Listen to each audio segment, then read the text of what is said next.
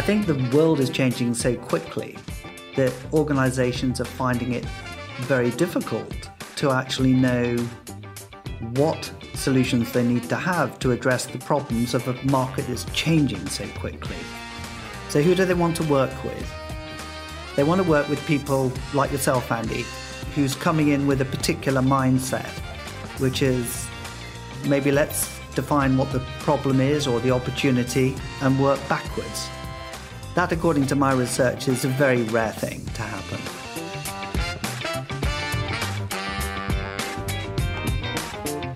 Hi, friends. Welcome to the Sales Enablement Podcast. I'm your host, Andy Paul. That was Philip Squire.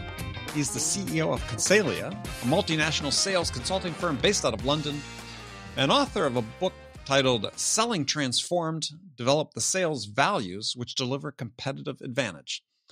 And in this repeat episode from the archives of the Sales Enablement Podcast, we dive into the new paradigm Philip suggests is required for selling. Now, I really enjoyed this conversation with Phil, and I believe you will too, because in his book, Phil suggests that the new paradigm for selling that he believes is required is one that is based on values and belief systems. He talks about the research this firm conducted in countries around the world, and they found that customers continued to express low opinions of salespeople, frustrated that most salespeople did not listen enough, did not present solutions aligned to their requirements, and were manipulative and lacked trust. Now, value and character are not words that are used much in sales, but should be. And in our conversation, we dig into why behaviors of salespeople are influenced not just by competencies, and why, unless the underlying personal values are in place, conventional behavior-based sales methodologies will continue to be less than optimal. This is a fascinating discussion. It gets to the heart of sales performance. Make sure you stick around for the whole thing. So before we get to Phil, I want to remind you to subscribe to this podcast wherever you listen to it. And if you subscribe, we'd certainly appreciate it if you could also give us your feedback about how we're doing in the form of a review. So thank you. All right, let's jump into it. Phil, welcome to the show. How are you doing today? I'm doing fine, Andy. Thank you very much for inviting me. And you're joining us from where? I'm joining you from southwest London. Southwest London? Yeah, near, I don't know if you know Richmond. I think I've been through there. Isn't Heathrow sort of south and west? Yeah. Heathrow is about 20 minutes from here. So we're near the river. Yeah, so it's a good location to be if you're doing a lot of international travel, which, of course, we're not doing a whole load of at the moment. Yeah, I was going to say. It sounds like in your past you've done a lot of that, though. I have, yeah. Yeah, I spent a lot of my life traveling and living abroad in different places. And where did you live abroad that perhaps was most interesting? Well, I was born in Ascension Island. Oh, what, in the middle of the Atlantic? In the middle of the Atlantic Ocean. I don't know if that's the most... Well, of course, my mother was there, which had quite a lot to do with it. Good connection, yes. Actually, Ascension at the time had 90 inhabitants. And because of its location in the middle of the Atlantic, strategically, it's really important for telecoms. Right. So they're cables that connect, go under the ocean, and they come up in Ascension, and then they're boosted, signals are boosted across to Africa. And then they built a satellite station there. So your father a cable and wireless guy? Yeah, my father was cable and wireless. Ah. So you know cable and wireless, do you? Oh, yeah, they were a customer, yes. Oh, okay, there you go. Yeah. And actually what was interesting is shortly after they moved to Ascension, so I was conceived on the ship on the way over to Ascension. And then... Yeah, the Americans decided to build a runway on Ascension, before you could only get there by ship. Mm-hmm. And it was where Ascension was the target practice for the Polaris missiles. Oh. And so, we used to, well, not me, I don't remember it much, but parents used to watch these missiles falling into the sea around Ascension as they were testing their accuracy. So they weren't actually trying to hit the island. They were trying to get somewhere close. Yeah. Yeah, but no, it was. I mean, historically, it's quite an interesting, pretty barren. It's a pretty barren island. But after Darwin had been to the Galapagos Islands on his famous trip, he stopped by Ascension, which was totally barren with no no vegetation, and decided, is it possible to actually create life where no life exists? So he was kind of countering his ideology around survival of the fittest. Right. And so when he got back to the UK, he then got people who were traveling back. His number two said, plant trees on Ascension. And so what they've done now, if you look at Google Maps and you look at Ascension Island, you'll see the top of Ascension is a tropical rainforest. But it wasn't like that when we were there. And so it's become a center of quite interesting scientific research because you can create something out of nothing. Well, there you go. So I don't know if that's the most interesting place, but I thought I'd start where I was born. That wins the prize for anybody I've ever spoken to, so that's great. Okay, yeah. There we go. Who can claim they've been on Ascension? Very few. Very few, yeah. You get 90 people at a time.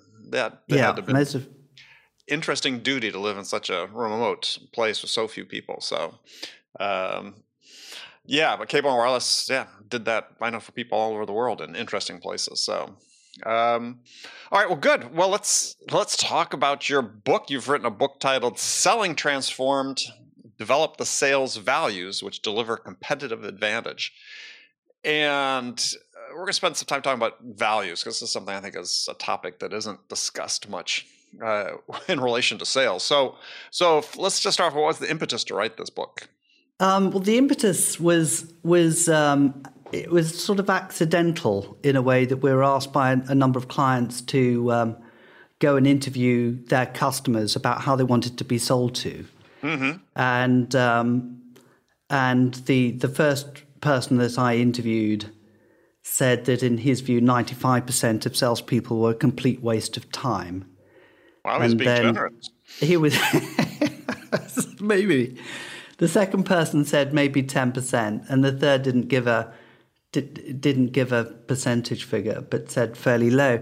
And it triggered a question, which was, perhaps these people are just cynical buyers, and but perhaps there's something underneath that they're saying that I could explore further. And by complete chance, I met someone who was at a university in London, and he said, why don't you turn your inquiry into a doctorate research program? And so that then led me on a journey across the world, interviewing customers about how they wanted to be sold to. Mm-hmm. And what was interesting about the journey is that, and I know some of your previous interviewees, and I think you've talked about it when you talk about bias. I think you've spoken about that word before. And I realized after a couple of years of doing the research and talking to people that that I was influenced by the notion of competence and sort of coming to conclusions that didn't really tell me why customers were so negative about salespeople, and it was quite a low point in the doctorate because I'd spent 2 years doing this research, coming up with no new theory on what it was that customers were not liking, knowing that many of our clients were actually investing huge sums of money in the competencies that came up. And then I was on a research module, and the professor said, "Phil, what are your values?" And I remember thinking, well, you come up with the general ones like integrity and honesty and things like this, and family orientated perhaps. But I realized I hadn't really thought deeply about what they were. Mm-hmm. And I then went on a journey to kind of trying to find what they were. So I looked at pivotal events that happened to me in my life, which informed the person that I was. Right. And then began to realize that actually with the research data that I had, that customers were talking about values more than behavior. And this then was a huge step forward in the way I began to look at all the data. But you're talking about behavior in the sense of competency-based behaviors as opposed to values-based behavior, though.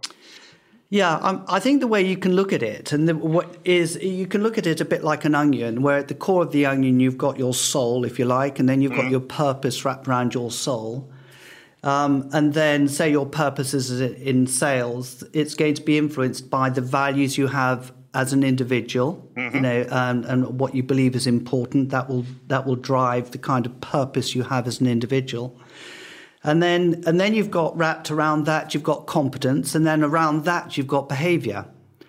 And so the lens through which I was looking initially at the research data, and where I think many people kind of focus when they start to look at sales effectiveness, is how can we change the behavior of salespeople to perform better, let's say, and address the problem at a behavioral stage. What I began to realize was actually customers, when they're having conversation with salespeople, look beyond behavior into what are their key values. And the reason why those key values are important to customers are that they're a predictor of how people will behave in a given situation.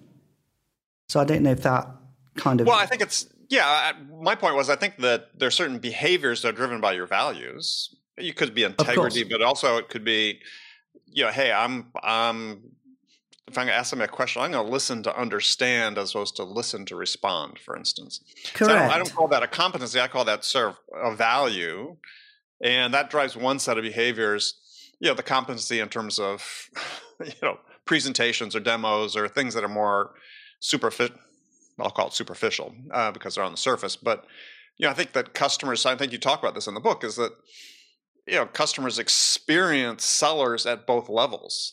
But I believe, as I believe you do, is that they experience that values-based one first. Right? That's exactly, Andy, that's exactly, I think we're on the same kind of wavelength. And yeah, I was really interested to work back from the behaviors that they said they liked and didn't like into what are the core values you need to have that would lead, like you said, curiosity would lead to the way you listen and the way you ask questions and so on. And that's what I did. I then took all of the kind of behavioral data that we had.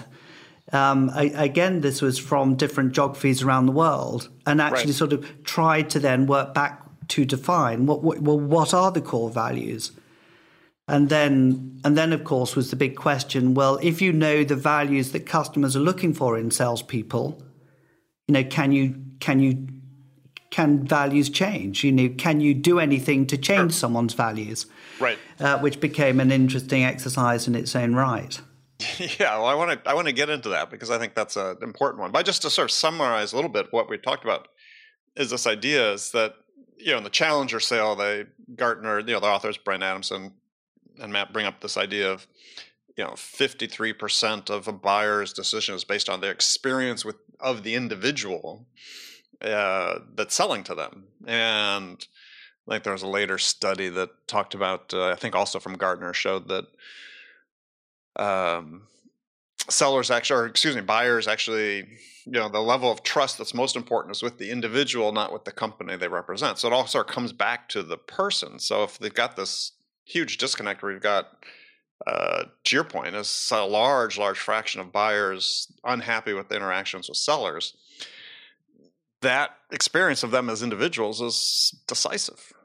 I think it's hugely decisive. And I think that a lot of the, I found some of the work done by Dr. Julian Birkinshaw quite interesting because he talked about changing sources of competitive advantage. And, we're in an internet knowledge-fueled era. And I think a lot of the suggested wisdom in sales was that the way that you are going to make yourself different is to provoke a certain type of conversation or an insight-led thing to try and catch something. Provocative selling. Provocative selling, exactly.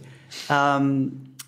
And that didn't entirely correlate, to the research that I was doing, which was that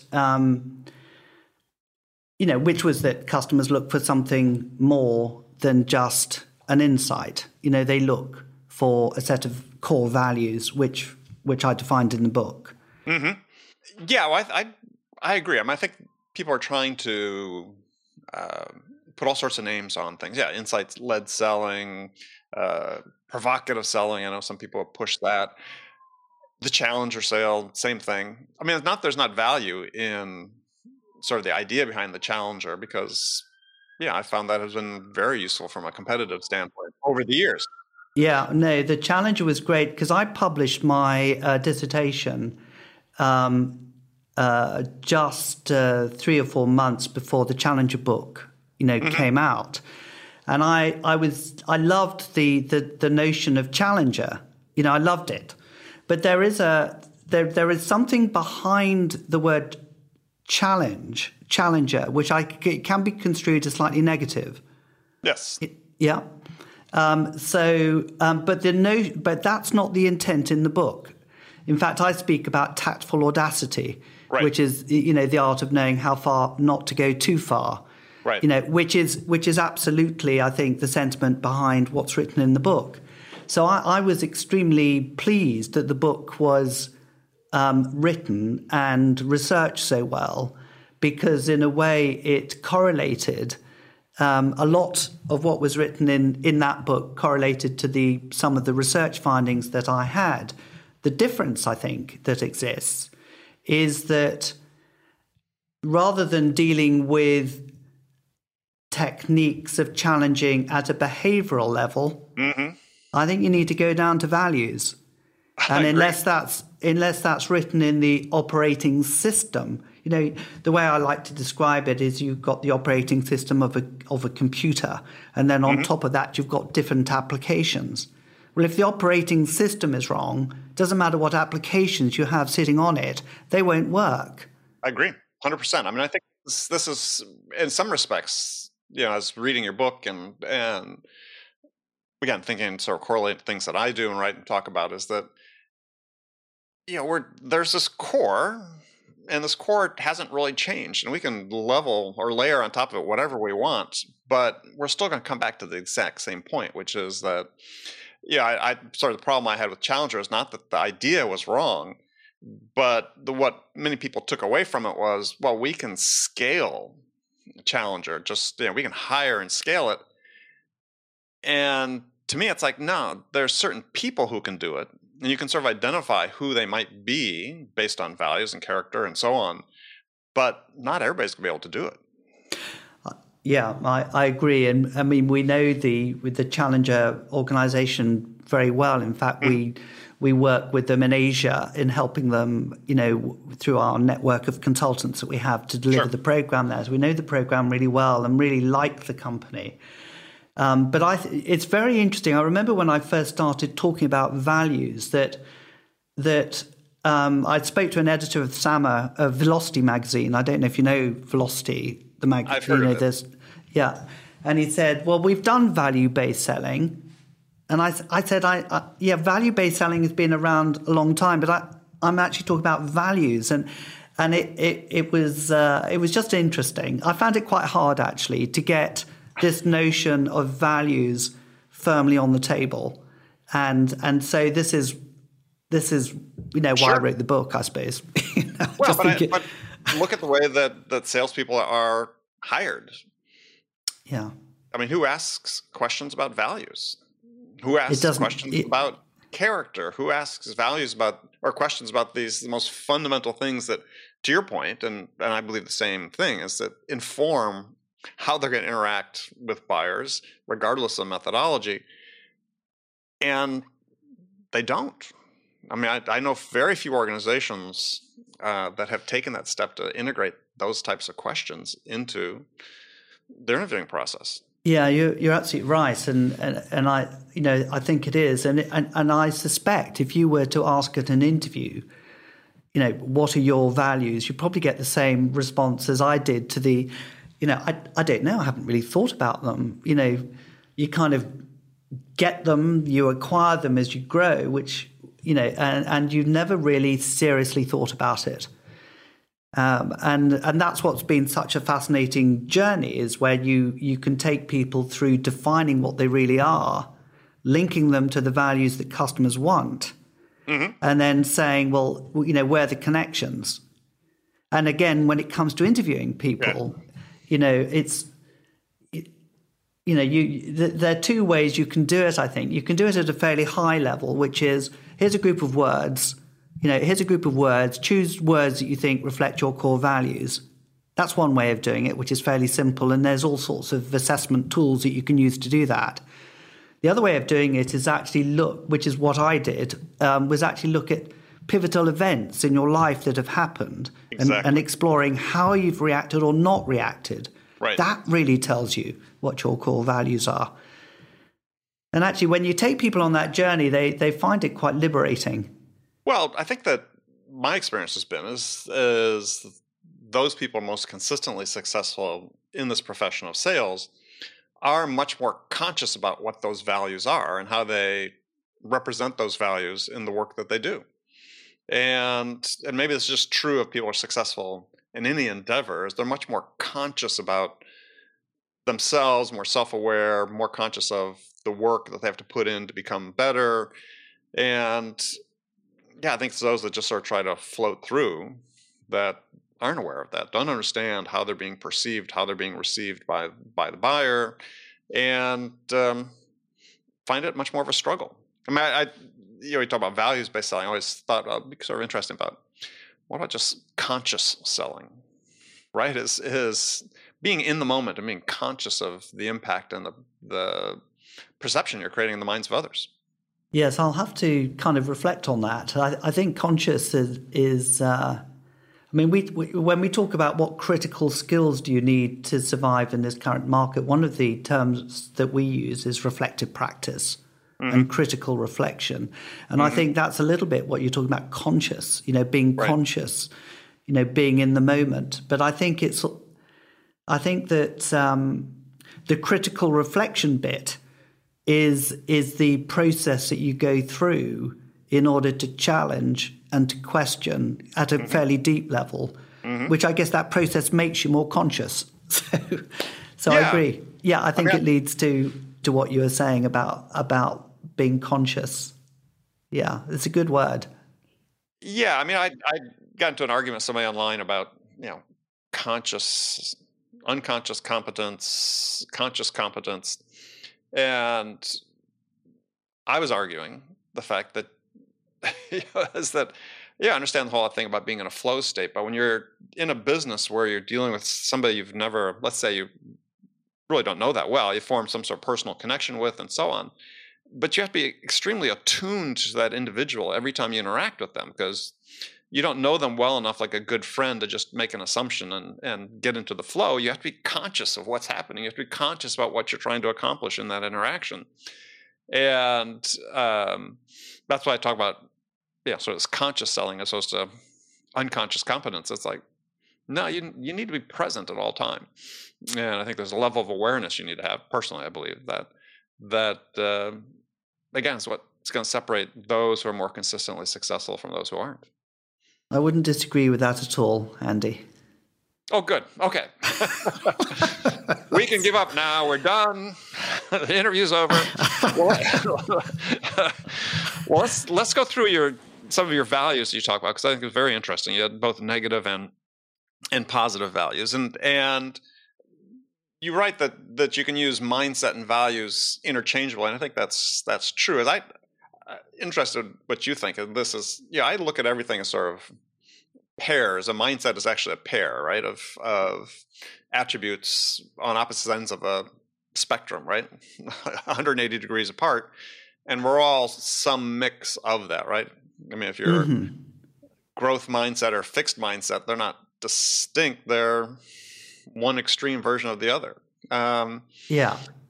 And I sort of saw that with the values that you talked about, is that, we all embody, none of us are all one mindset. We're a mix.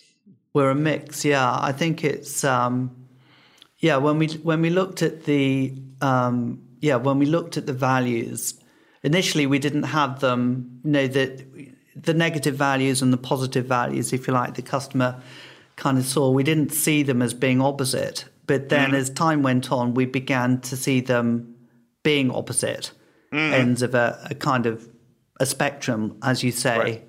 You know, what's the opposite of being authentic? Someone who's manipulative. You know, what's the opposite to being client-centric? It's someone, you know, who is supplier-centric, and so on.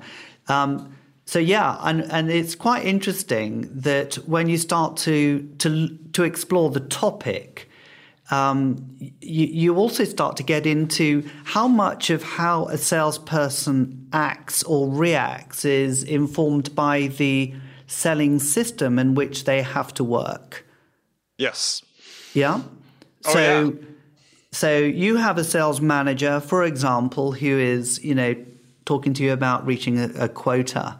You know, to what extent is he influencing you to manipulate the conversation to try and get the deal done, you know, this quarter, which may not be in the right interest of the client? You know, there are all sorts of living contradictions that can happen. And how you navigate your way as, I think, a salesperson is interesting in that journey.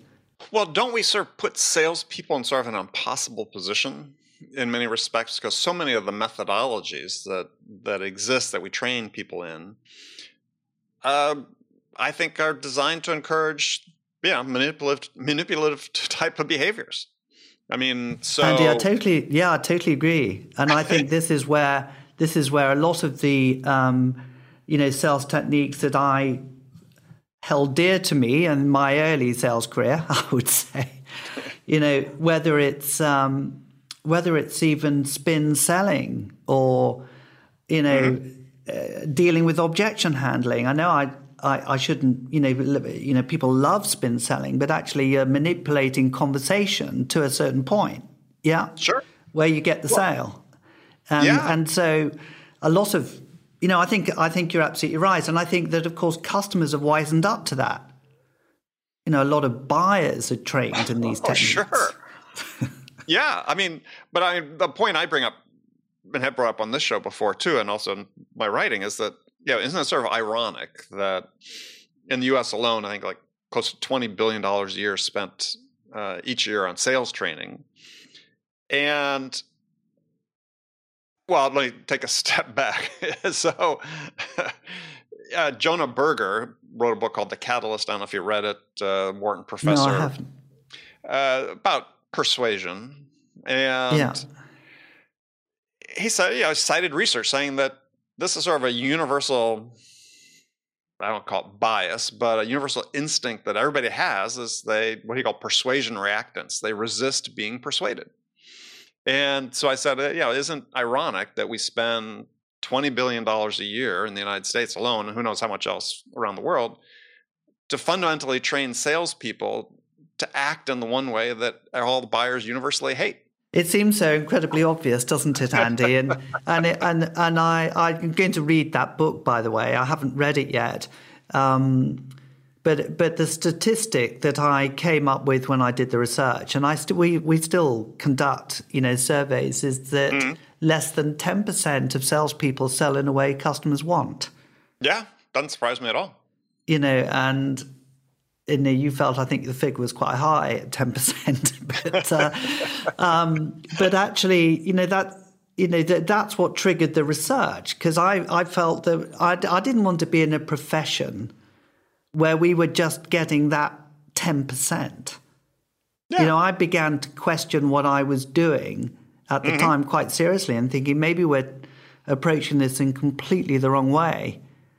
And that was a kind of midlife crisis, you know, trying to reconfigure what it was that we were trying to do, which is improve sales performance. Right. Well, as I like to say, I think we train sellers to aim at the wrong target with the wrong tools. Yeah. Other than that, we do a great job. And the challenge is that a lot of the people in senior leadership positions actually, you know, have been perhaps old school trained, and of course are going to bring in what's helped them. So it's quite difficult to actually break new ground, I would say. Well, I think there's also a complacency that sets in at the top when, you title your book as Selling Transformed, but I think one of the problems that we have in sales is that so much of the change is incremental, and there really hasn't been a fresh look at sales. I mean, everybody wants to talk about modern selling these days, but that really refers to what's going on at the top of the funnel, by and large. Yeah. And yes, we've used technology to great effect to be able to reach out and engage with potential buyers. But when you get to the actual sales part of it, I've talked to a lot of companies, a lot of people on the show in my career, and it's like, boy, we're basically doing things the same way they've been done for decades. Well, yes, you must get. How do you keep your enthusiasm, Andy? For these interviews. I mean, I don't know how you do it, and you've done so many. I was thinking to myself earlier on. I'm thinking, gosh, blimey, how is he going to approach this one? But actually. I think what you say is... because like you, I'm an advocate, because I think that there is promise and I think that there is opportunity. But I think what you've written is important for people to read. I think Frank Cespedes' new book, because I saw that he was one of your blurb people. And you may have been on his new book as well. I can't remember. But again, he's taking a different look at, hey, how do we really structure the sales process to align with how buyers are buying? And that is, it shouldn't be as radical as it sounds, but these days it is, because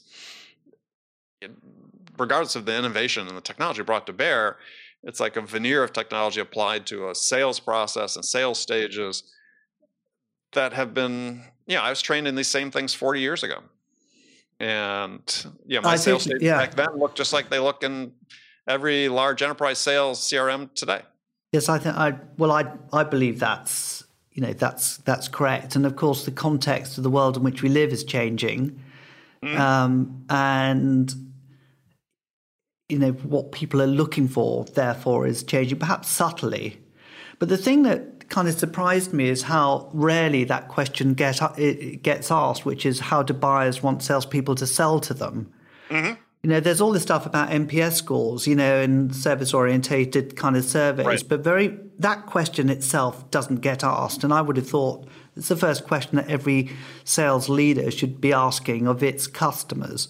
How do you want us to sell to you? It's such a simple question. Yeah.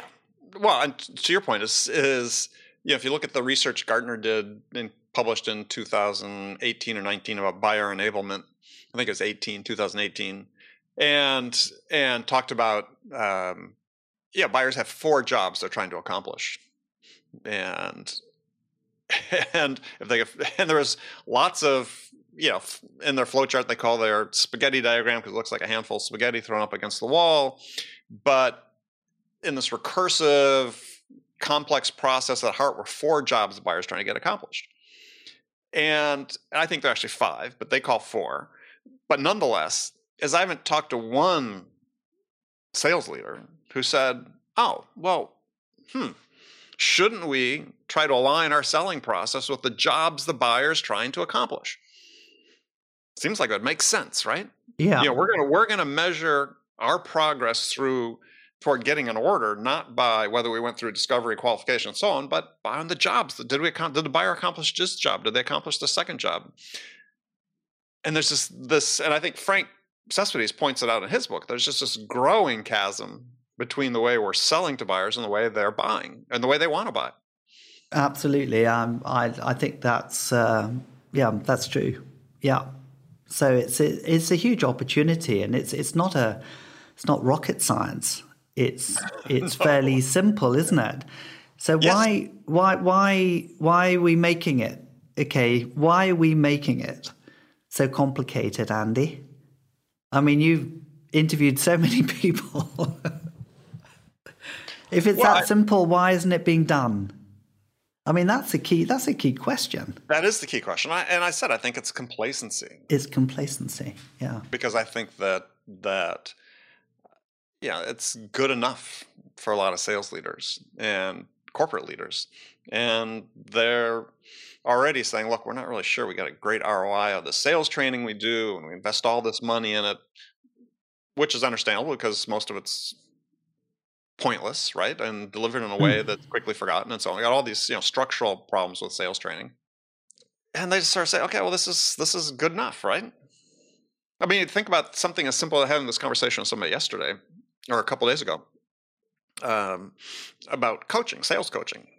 We know from the research that exists as much as it that, effective coaching, perhaps the single most important thing you can do for creating uplift in sales performance. And yet, and I always give the example, I said, well, look at it in the context of, a Premier League football team. Look at their coaching staff now compared to 10 years ago or 15 years ago. Look at the number of specialized coaches they've brought in to deal with specific aspects of performance. We're in a performance profession, yet what we do is take a 24-year-old who's just happened to be good at selling and say, look, you're now a frontline manager, and we're not going to equip you hardly at all with any of the tools you need to help coach improve performance. And we're not going to really teach you how to be a good coach. And we expect this to take place. And then the next level up, the director of sales, the VP of sales. How many VPs of sales have been trained on performance improvement techniques? I'd say probably none. Yet there's a science of performance improvement that exists out there, and other performance-based professions like sports. I know people hate sports analogies, but this one works extremely well. It works, but we're so loath to, mix up sort of the financial equation around sales. Yeah, it's so interesting. But I think, again, you come back to why do people do things or not do things? And I come back to values again. If your values and your belief systems were strong enough, you would do it. If you really believed it was important, you would do it. Right. So right. The way to get people to do more coaching, let's say, is to explore what their core values are. Because if their core values do not believe really that coaching is going to do anything, they won't do it. Well, but I think we've got this push-pull that exists these days because we have much more visibility into what's happening at sort of every step of the sales process through all of the tools, many of which are great tools, like RingDNA's tool and so on. They're fantastic tools if they're used in the right way. Yeah. But what happens now is sales managers sort of feel this pressure to report on the metrics up the chain, and they're time constrained, especially depending on how many people they're managing. And this sort of just piles onto each other. And you get to the top, people just looking at, a few critical indicators on the KPIs. The person gets lost in the whole thing. And we wonder why salespeople are churning every 14 months. We wonder why sales leaders are churning every 18 months and so on. Is we've gotten to this point where it's like, well, let's just take the human out of the equation. Right? So it's the opposite of what you're writing about, which is it's so the important. Opposite. Yeah. Right. No, I completely agree, around the coaching. I mean, what we've observed is there are two schools of thought. Sometimes you can outsource coaching and, get coaches coaching, not managers, but professional coaches coaching a team, or whether it's a job that the managers should be doing as part of their, job description, if you like. We've seen success in both areas, but it's interesting and true what you say, that there's no question in our view that those managers who really do understand coaching get a huge amount more out of their teams than those that don't. Mm-hmm. But very few managers really know how to coach properly. And as a result, they don't feel very competent at it, and they don't want to do things they don't feel good about doing, so it doesn't happen. Correct. But hey, exactly. How many calls did you make this week? How many emails did you send? And I know, and I get this pushback on this all the time. There are some teams that use the technology to great effect, and we want them to use these types of technologies to great effect. But to the point of your book, it has to be informed by a set of values, and it has to become more universal. Yeah. I think the interesting thing about values are the link to predictability of behavior. Mm-hmm. And that you can carry through from what customers are looking for, but it's also what managers should be looking for as well. If you want to know how your salespeople are going to act or react in a sales call, knowing the values will actually help you to predict and anticipate how they're going to act. So, yeah, I mean, it's all interlinked. It's all interlinked. And it sounds as though there's some tools that you've referred to that can help in the diagnosis. Is that right? I'm talking about the Ring DNA tools that you talked about. Ring DNA's conversational AI product enables you to listen to recorded calls, annotate them, look for keywords. Yeah. It's a great tool for coaches that want to be effective coaches, as opposed to, and where I sort of push back is this idea that in the hands of the wrong people, what they're trying to use these tools to, I believe, to sort of make everybody sort of cookie cutter clone of other people, and to the whole point, you lose the authenticity. Right, you lose the authenticity. Everybody's got their own set of values. Is you want to use these to help people become the best version of themselves. Correct. Which is going to be way better than if they're trying to act like someone else. Yeah. But again, coaches oftentimes want to take the easy way out as opposed to investing the time. And I was giving the example again with a conversation I had with somebody earlier this week is, sitting at a conference about 4 years ago, tech sales conference, where there's a panel of CROs and VPs of sales. Basically, sort of an agreement, and one of them says, well, we don't do one-on-ones anymore. They don't work. Okay. And I'm like, I sort of gasp, right? Like, if people were listening, they would have heard me go, but my second thing I didn't say, restrain myself from saying out loud is, yeah, buddy, that's your problem. You're the one that's going to suffer from that. But there was just everybody sort of nodding their head on the panel. It's like,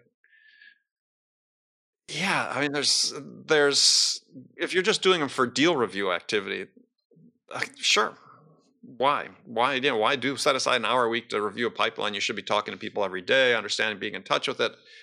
But if you're trying to develop the capabilities of the individual, if you're trying to support them to achieve what they want to achieve in their career and their lives, that takes some one-on-one time. It sure does. Yeah, we absolutely agree with what you're saying. On the, we run values of the managers to the point you made before. It is. Yeah.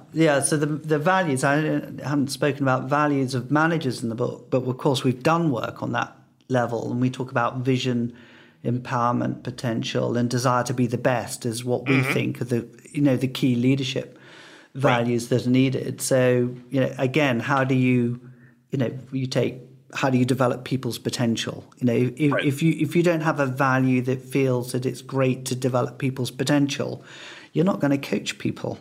No, it just won't happen. So again, when we start to talk about values at a leadership level, what are they? And I think your correlation with sport is absolutely correct. Yeah, I mean, it's one people sort of tire of hearing, but I think if you look at professions who are similar in terms of the emphasis on performance and individual performance and collective performance, that I don't think all sports apply, but I do think actually soccer's one where it applies quite well, because it's not a series of set plays like you'd find in American football. It's more like basketball. It's more, there's a flow. You have to, you got to put yourself in the right position to be able to succeed when the moment arrives. But this idea that they certainly probably the most advanced sport in terms of use of analytics and data, in terms of that, analyze performance, analyze rest and recovery, all these aspects. And I always, again, I'm sure people on the show or listening to the show are tired of me hearing this, but at Liverpool, which is my club that I support, they have a dedicated throw-in coach on staff. Yeah. And so I don't think it's beyond. I don't think it's a false hope to say, look, why can't we have people on staff? It's a whole different career path who are coaches, performance coaches. And this is what their job is. And rather than expect managers to do that and that we don't invest in them and just assume because they gave them a title, they know what the hell they're doing, let's get people to know what they're doing. And yes, it's going to cost a little more initially, but there should be a payback if you implement it correctly. Because you got performance athletes. That's what sellers are. They're equivalent of performance athletes.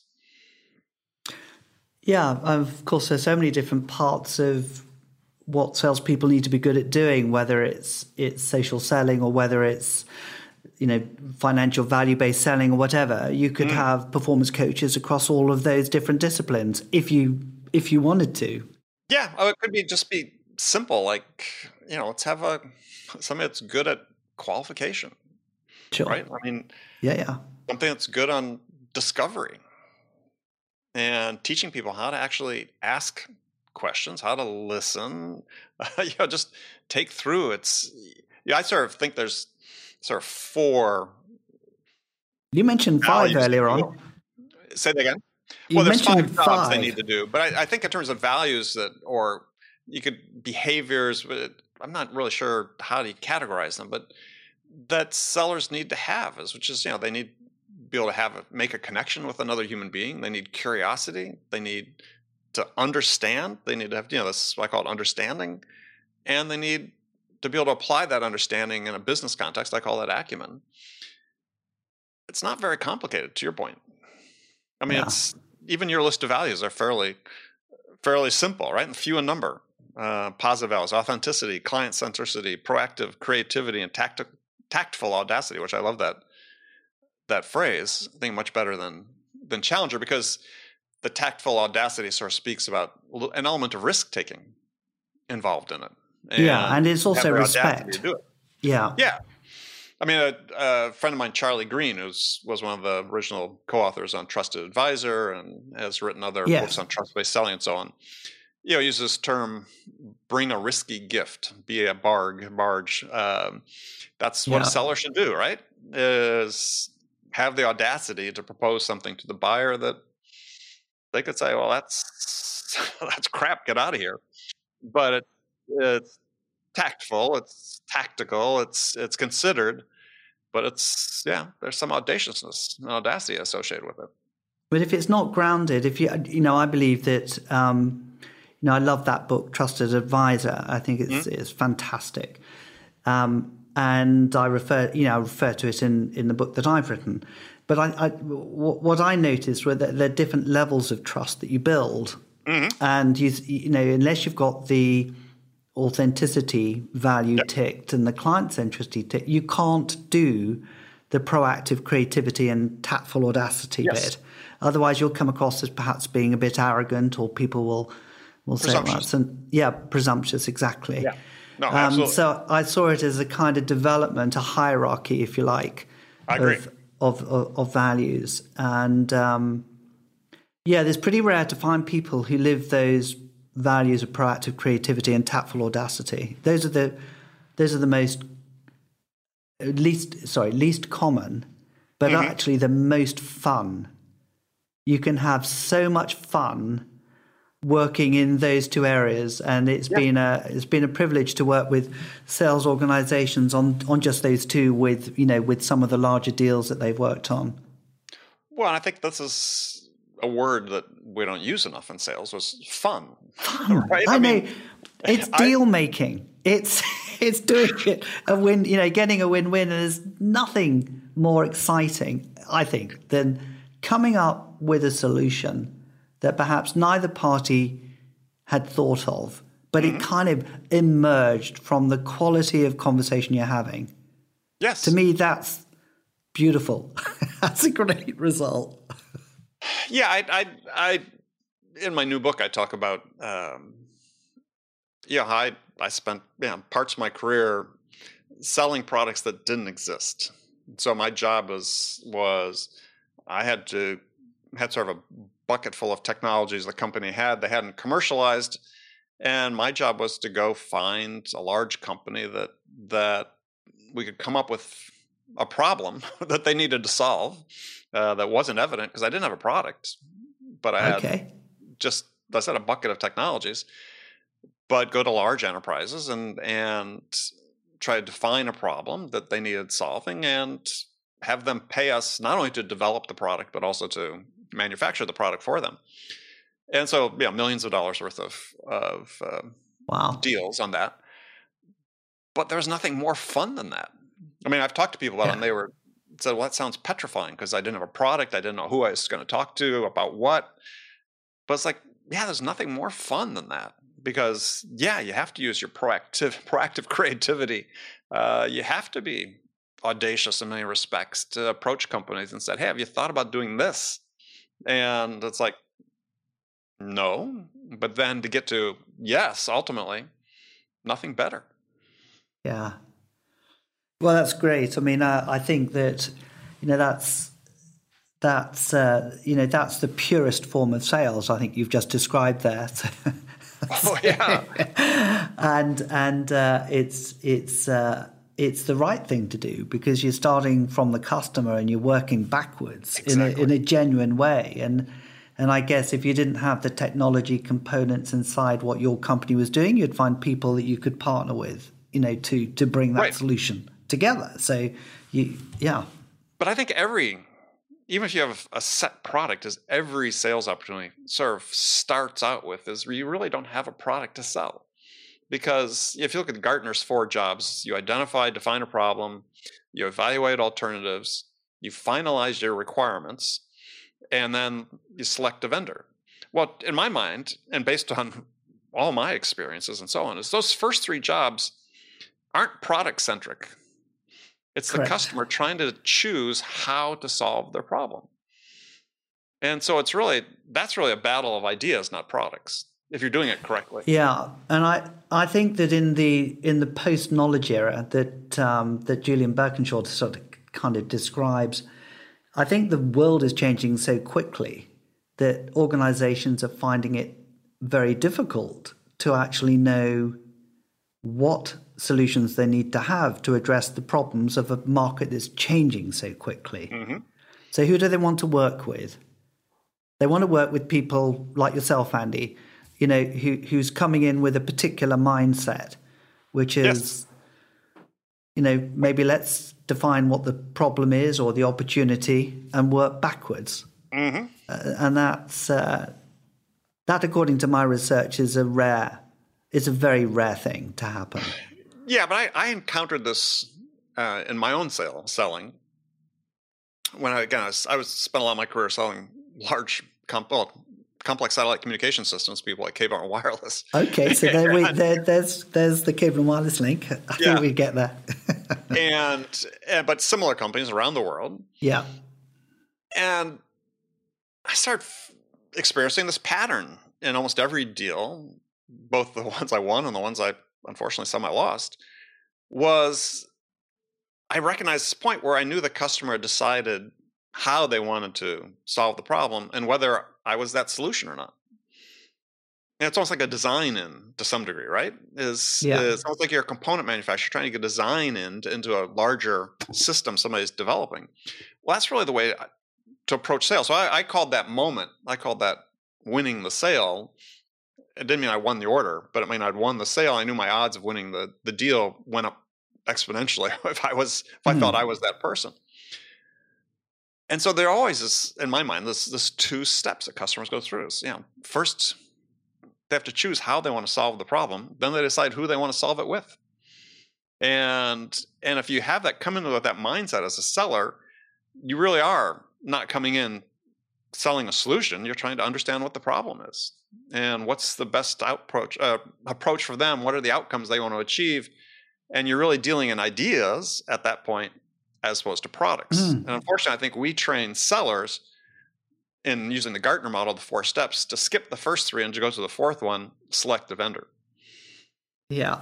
And I think this is the huge disconnect. I think Frank sort of points this out in his book as well. Frank Cespedes is with the buying streams is like, we're training people to skip over most of that. I think, we train people to sort of skip over that crucial part, which is why they don't have very good opinions about salespeople, because what they feel like is, they're just trying to persuade me to buy their product, but I'm not really sure what the scope of my problem is that I'm trying to solve and what the best alternative is. And yet this person's trying to tell me this is the best solution we haven't really decided what the problem is yet. That's right. Yeah. I mean, some of the quotes that we have is, customers know, they just know whether you're just there to sell a solution. You can tell with the PowerPoint presentations whether they've just, topped and tailed it with a different logo, but this is your particular solution for you. they can tell. They sense Right. how people work. And I think when sellers do that, they miss out on the fun, because the fun is identifying the problem and saying, how can we help the customer solve this problem? What's the fastest way we can help them? And it may be slightly different than your standard product. It may be a little different than approach and the way you position it from what you normally do. That should be what keeps you in the game.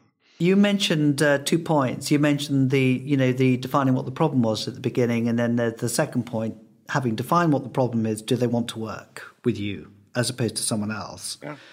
Yeah, and I would suggest that the people that they choose to work with are going to be aligned with the values that they want to have in that individual. I agree, 100%. Yeah. All right, well, Phil, unfortunately, we've run out of time. I think you and I could talk for a long time. We could, Andy. Yeah, thank you so much. Well, I think we'll have you back on at some point in the future, and we'll keep on talking about this, because this is not an issue we're solving here today. No. Well, I'd be delighted to come back on if you wanted me to. And Andy, it sounds like I should reach out to you as well in a professional capacity. Let's do. I think, that would be fantastic. Yeah. All right. Well, Phil, if people want to learn more about the book and connect with you, what's the best way to do that? It's published in America. It's through Amazon. It's published. Selling Transformed. Yeah, Selling Transformed. It's available through Kogan Page, the publisher, and Waterstones and Foils, which are more UK-based retail outlets. But Amazon is probably the major one. Good. And if they want to connect with you, LinkedIn? LinkedIn, absolutely, or reach out to us on the website. And if people were interested and wanted to do a survey on their own mindsets, then they can do that by getting onto the Mindset Survey page on the website as well. Excellent. Okay. Phil, cool. Thank you very much. It's been a pleasure. Thank you so much. Okay, friends, that's it for this episode. First of all, I want to thank you for taking the time to listen. As always, I'm so grateful for your support of the show. And I want to thank my guest, Philip Squire, for sharing his insights with us. If you enjoyed this episode, please subscribe to this podcast, Sales Enablement with Andy Paul, on iTunes, Spotify, or wherever you listen to podcasts. So thank you for your help. And thank you so much for investing your time with me today. Until next time, I'm your host, Andy Paul.